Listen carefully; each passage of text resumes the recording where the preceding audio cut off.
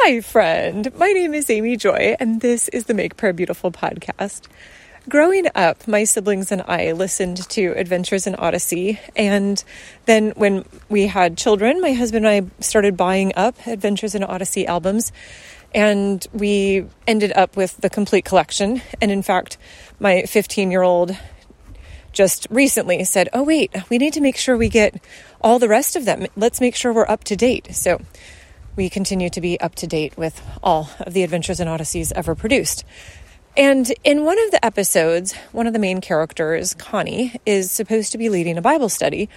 And everybody has told her that she's a good teacher. And so she starts to wing it and not come prepared. And then her students don't show up. And then she gets really disappointed and thinks that she's not good as a teacher. And then the gentleman who the entire city apparently revolves around, Mr. Whitaker, explains to her that she actually needs to be a good steward of what she's been given, and just because you have a gift of teaching doesn't mean that you get to show up completely unprepared. So I very much took this to heart. I very much agree with what he's saying, that it is good to be prepared, and I also fully recognize that there are challenges related to having a plan going forward, or that's not quite what I meant to say. It's more, I recognize the limitations of something like this podcast or my daily email series or a blog, where there are bits of information and they are all hopefully interesting and well thought out in their own right, but there's not necessarily the organizing structure. I know that there are podcasts that have seasons and are dedicated. Maybe the first season is all about forgiveness and the second season is all about grace. I just made that up off the top of my head, but you understand the idea. That is not how this podcast turns out. This one is me going to talk to the Lord, and then he says, why don't you talk about this?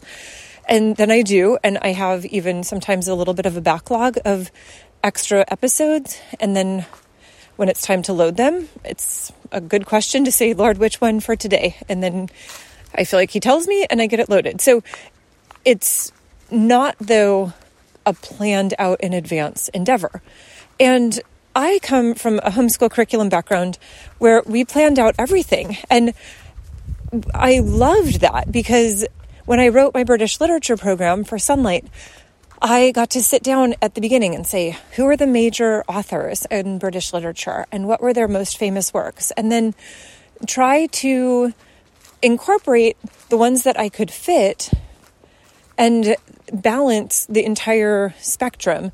And it was so satisfying because when I had my list, it felt like whoever goes through this program is going to get exactly what they need in order to have a really strong foundation in British literature. And so when I started with prayer mentoring, and really with workplace prayer as well, I had that same kind of vision that this was what the Lord was going to do for us. It was give us the overall big picture of how to teach people a more start to finish program. And it would be so well thought out and very in-depth and helpful and comprehensive and organized. And every time I have tried to come up with something like that, it has been a complete block. And sometimes I feel like there's a block because it's because it's so important and you have to push through the resistance. And sometimes I think there's a block because it's actually either not the right time or not the right system.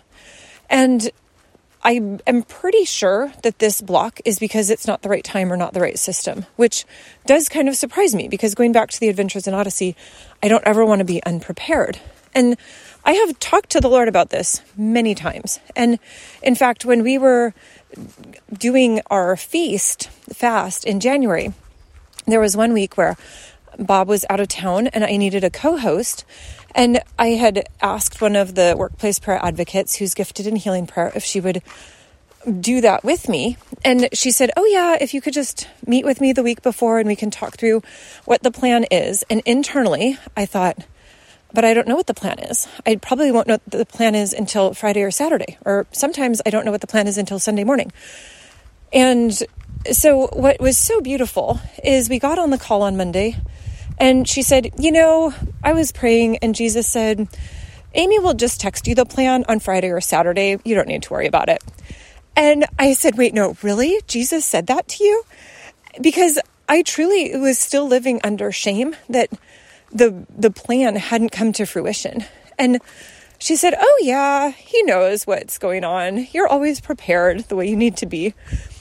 And even now, it almost makes me cry because it's so gracious of the Lord to give a confirmation that even though I don't necessarily know the plan a long time in advance, that there is actually a plan and I'm walking according to his plan. And even as I'm saying this now, it reminds me a little bit of George Mueller and how he started to take in orphans. And what the Lord did was for 7 years, he never gave him more than 3 days of financing to pay for all the needs. And there were many times the Lord didn't give him enough for even that day, that they literally prayed in the financing for their meals one by one. And then after 7 years, there was this breakthrough. And at that point, George Mueller said that he never had to worry about the money again. But for 7 years, it felt like it was touch and go all the time. And so I think I'm saying this partially, I'm preaching to myself, because I still probably am dealing a little bit with that message of if you're not prepared, you're bad. But even as I say that, I can recognize that I do seek to be prepared for every single Zoom call that we have, for every prayer call that we have. It's just that I don't have the big picture for the entire year yet. Maybe someday the Lord will give me that big picture, but maybe not. It could be that there is different exercises in faith where we get to run off the edge of the cliff and trust that the Lord is there to hold us or catch us. And so, Lord Jesus, we want to be so faithful to the call that you've given to us. But Lord, we also want to be trusting that you carry us, trusting that we are listening to your voice and that we're hearing you well.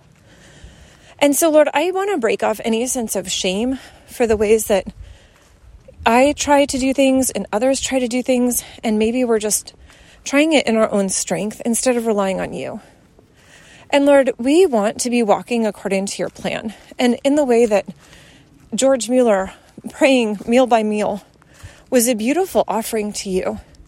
Lord, if it's a beautiful offering to you that I don't know in advance, like 3 days in advance sometimes, what the topic of the Zoom call is supposed to be, or I don't know in advance what the prayer calls will be for the next month or the next year, that you actually know all these things and that we can tap into you and your wisdom and that you guide day by day. Thank you, Jesus. We give you praise. In your precious name, amen.